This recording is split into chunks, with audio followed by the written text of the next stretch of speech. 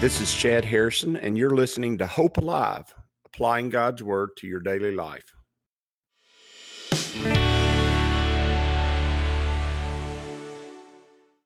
Hi, this is Chad Harrison, and I am the teaching pastor of Lake Community Church and have been serving as a pastor for 25 years.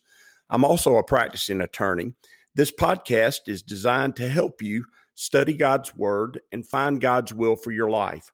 I pray in the name of Jesus right now that God would open up His Word to you and allow you to see Him and to know His will, that you might glorify Him and that you might walk in faith and power each and every day, especially today, in Jesus' name. Good morning. Welcome to Lake Community Church's morning Bible study. And we're in Genesis chapter 16. We've made it all the way to chapter 16, starting into chapter 16 this morning.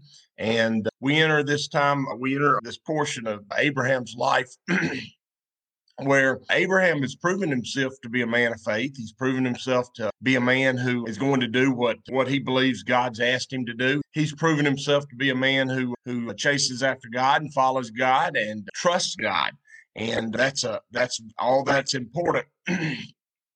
But he's about to do something. He's about to do something that the truth is he's just a normal human being. And that's why I just really love the people of the Bible. The people that are a part of the stories of the Bible is not because of their perfection. It's because of their imperfection. It's because of God's work in their lives and His proof of how He can take that which is imperfect and glorify Himself with it. And Abraham is one of those men. He is one of those men. He's a man who, although his life is a life that's lived chasing after God and His will, searching for God's plan for his life, even though that's who he is as a man, he does some things that are just what we would call in our modern culture epic fails. He just epically fails in some areas. And even God is able to take those situations and glorify Himself in them. When we're looking at Abram and his life, and when we're considering the things that are going on in Abram's life, it's good to not only see the days that he walks by faith, and then we also need to see the days that he walks in doubt and see the results of those days and learn from them. It says, now Sarah, Abram's wife, this is after all this stuff has happened, after Abraham makes a covenant with God, after Abraham puts himself in a position where him and God have this eternal contract, this timeless eternal contract with each other. It says Abram's wife had borne him no children. And notice this is a common theme in Abram's life. This is his cross to bear. This is his struggle. And every one of us has a struggle. Every one of us has something in our lives that has been there consistently and has been there naggingly. I guess you could say something that's been there, a source of trouble and pain all your life. It might be some issue that you have emotionally. It might be fear. It might be anger. It might be a depression. It could be something outwardly. It could be some kind of lust of the flesh, some kind of desire that you have, some kind of struggle that you have with that. It could be some kind of addiction or some kind of something in your life that you just can't keep from going back to. And that's a common thing in people's lives. And as we go through all those things and all those ideas, it could be some kind of something that's missing, maybe a relationship that has been missing in your life, a relationship with a parent, a relationship with a significant other. All these things, every one of those things is a struggle, and it's a source of sometimes despair, and sometimes it's a source of it's the one nagging issue of your life. It's the one struggle of your life that you just can't seem to get a grip on. For Abraham, he had a promise from God, and that promise was that he was going to make his lineage a great nation. And that is a clear over and over promise of God. Abraham even asked God about it when he said, I'm going to be your shield and defender. He said, God, I know that, and I'm appreciative of that, but I don't have any children. And God took him outside and showed him the stars and said, I'm going to make your children as many as the stars in the sky. And Abraham, he looked up and he believed God, but yet he wanted to help God. He's in those situations where he just wanted to help God, and he's searching for the plan. And so many times we search for the plan and we search elsewhere for the plan other than God. And That's what Abraham does in this story. It said Sarah, his wife, Sarai, his wife, had borne him no children, and she had Egyptian maidservant whose name was Hagar. Now this is one of her household. Abraham, remember, was a man of great wealth. He was a man of great honor. He was a man who was able to defeat the 5 kings that came down from the north. And he defeated them with a small contingent of men from his own household, a little over 300. He had a huge group of people that made up his entourage, is what you call it. But mainly, he had a huge business. He had a huge business, and he had a large household. And his wife had a maidservant. His wife had an Egyptian lady who was her maidservant. And it says Sarai said to Abraham, or Abram. I keep wanting to call him Abraham and her Sarah. They haven't had their names changed yet, but they will soon. And that's going to be a good Bible study also. So Sarah said to Abram, "See now, the Lord has restrained me from bearing children." Now, that's correct. God had kept her from bearing children yet, and a sense of hopelessness had come over them because they were beginning to be very old, and so they could not see a way for the promise of God to actually work out. Now, that's a principle that is difficult for any believer to deal with. It's a struggle, and it's a real struggle when we can't see a way for God's promises, for the things he said he's going to do in our lives, for that to actually work. And for Abraham and Sarah, that was true also. They could not figure out how God's promises were actually going to work their way into fruition. And that's a reality in life. That's something that is real to deal with. When God wants a certain thing in your life, but you can't really see how it's going to ever happen or ever work out, it can cause you to become desperate. It can cause you to become someone who stops searching for God's way and starts making your own way. And I've done this many times in my life. I can't enumerate how many times I've actually done that. I actually think I did that in order to go to my first pastorate. I think it was not the right time and the right place, but I knew God had a call on me to do that. And so I saw a little bit of a door there, and I just knocked the door open. And rather than letting God open the door, I opened the door myself. Now, I learned a lot, and there was a lot of good things that happened. But ultimately, it was me trying to find my own way rather than trying to find God's way. And I would just say to you this morning that that's what's going on with Sarah, and that's what's going on with Abram. And your husband and wife, when they get together and agree on something, that's a good thing. But when they get together and agree on doing something that is trying to make God's will happen rather than allow God's will to happen, it can be a very negative thing. And that's what happens here. Sarah is trying, and she cares. It's important to her. It's important that the promises that God has made to her husband, that they come about, because they're her promises also. And that's always the case with a husband and wife. The promises of God are not separate for them. They're together. And that's an important principle that you need to understand as a believer, that God treats husbands and wives as if they're one, because they are, as far as God's concerned, one flesh. They're together. And oftentimes you can see the flaws of your spouse better than anybody else. But that doesn't mean that just because they're so evident to you that they're so horrible. They're not necessarily horrible. They're just more evident to you because you're closer. When there's a flaw in something, the one who is closest to it and sees it the most is the one who's most likely to be aggravated by it.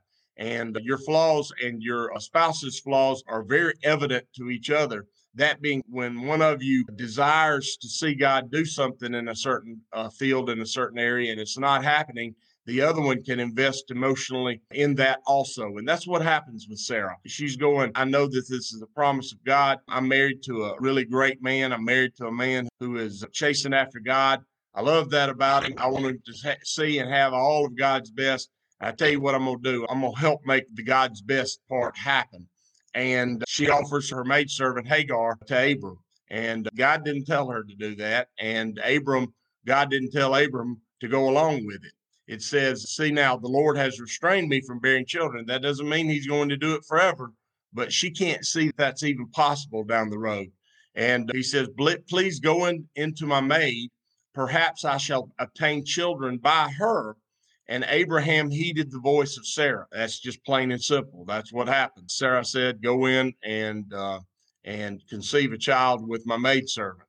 And Abraham did it. That is not an uncommon story. In the first 16 chapters of the Bible, we see that happen in chapter 4 when Eve eats of the fruit of the tree of the knowledge of good and evil, and then turns around and hands it to her husband, and she says it's good, and he eats it also. That is a common thing that happens between husband and wife. They drift off into error on their own. They drift off into error because sometimes it's because they're bored. Sometimes it's because they're not chasing after God. And sometimes it's because they don't see a way for God's will to happen for them. And that's what's going on here. And so then Sarah, Abram's wife, took Hagar, her maid, the Egyptian, and gave her to her husband Abram to be his wife, after Abram had dwelt 10 years in the land of Canaan. So this only happened after they got to Canaan for 10 years. It's not like this was a long period of time. That there wasn't a sense of patience in this. It was something that happened not too long after they arrived in Canaan. Only 10 years. And you go, they were probably a lot older back then. That's true. But you know what? Waiting on the Lord and allowing him to open the doors that he's planning on opening in your life, waiting on the Lord is very important. It's a principle that cannot be overstated. It's a principle that cannot be over evaluated. We need to wait on God. And because of this, there's going to be a great rift in the house, and there's going to be a great rift for for centuries and centuries to come. It says, Sarah, Abram's wife, took Hagar, and he said, he gave her, and notice she became his wife. There's an idea of in the Bible that we see. It's called a concubine, and a concubine, a lot of people think that's some kind of prostitute or something like that. In actuality, that word concubine means second wife. You had your primary wife, and then you have second wives. Solomon was somebody who had 300 primary wives and 700 concubines. That's a little problematic, a little bit difficult to handle. In fact, his wives and his concubines are the ones that led him astray and led him into idol worship and led him to worshiping the gods of the nations around him. God's plan for man, although it's not necessarily sin, but God's plan is that there be one man and one woman, that there be a monogamous relationship, a singular relationship. And this plan that was hatched and probably was a common arrangement in the world around them for Sarah to give her husband to Hagar and for her to be his second wife or his concubine. This plan was probably very common in the area they lived in, and very common maybe even from the area they came from. But it was not God's ultimate plan for them. And so they're again missing out on God's will because they're searching for it, but they're missing out on God's will because they're using the world standards to try to reach God's will. You cannot do that. It's an anathema to actually finding God's will. It says in verse 4 that so he went into Hagar and she conceived, and when she saw that she had conceived, her mistress became despised in her eyes. What happened? She conceived, and when she conceived, she began to be jealous of the position that Sarah had as the first wife. She wanted to take on that role because obviously she had conceived a child, and she felt like she had a better position in the household because of her conceiving of a child. And now you've sowed rather than finding God's will and finding God's best, you've sowed discord and disunity in his household, discord and disunity in the intimate spots of his household, in the effort to in some way find God's will. Before you make a decision that is that significant, there probably ought to be a longer period of waiting than 10 years. Now, I've said it before, and I said it at the start of the Bible study. I'll say it at the end of the Bible study.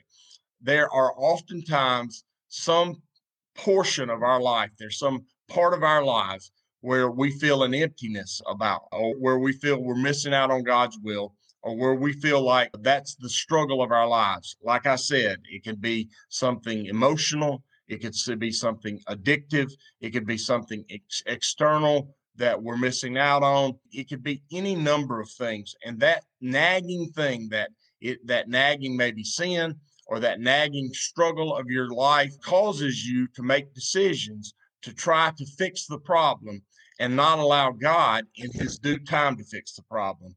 And oftentimes those fixes lead to more problems.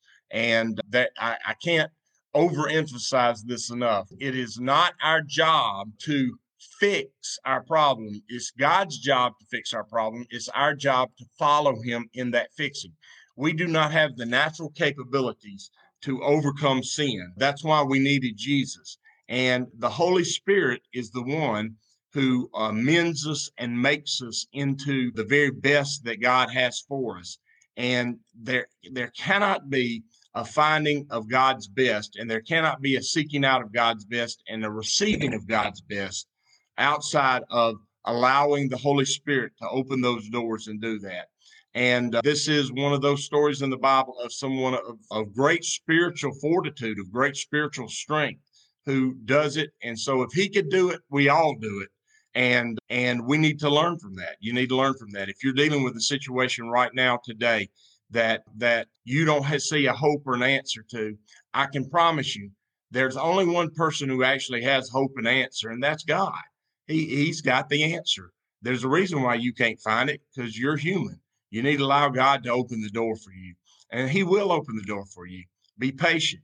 Be like your Heavenly Father. He's forbearing and patient with us. Allow time and opportunity for yourself, not just for him, but for yourself. And give yourself a little grace today. Will you give yourself a little grace today? Let God have its due time to work stuff out in your life. Give yourself some grace. If you're a Christian who is walking with God and loving others, you're giving grace to a lot of other people each and every day. Well, give yourself some today. Allow God time to work his plan and his will out in your life, and you bring about the very, very best and allow that to happen. And don't be so hard on who you are, because God loves you just like you are, and he's going to change you into the perfect that he's always desired for you to be. I hope on this Tuesday morning that you know his best, you see his best, and you're walking in his best. And I hope that you have all that he's planned for you to have in due season at the right time. As you go today, I pray that the Lord will bless you and keep you, that he'll make his face to shine upon you, and that he will give you hope and peace today in Jesus' name.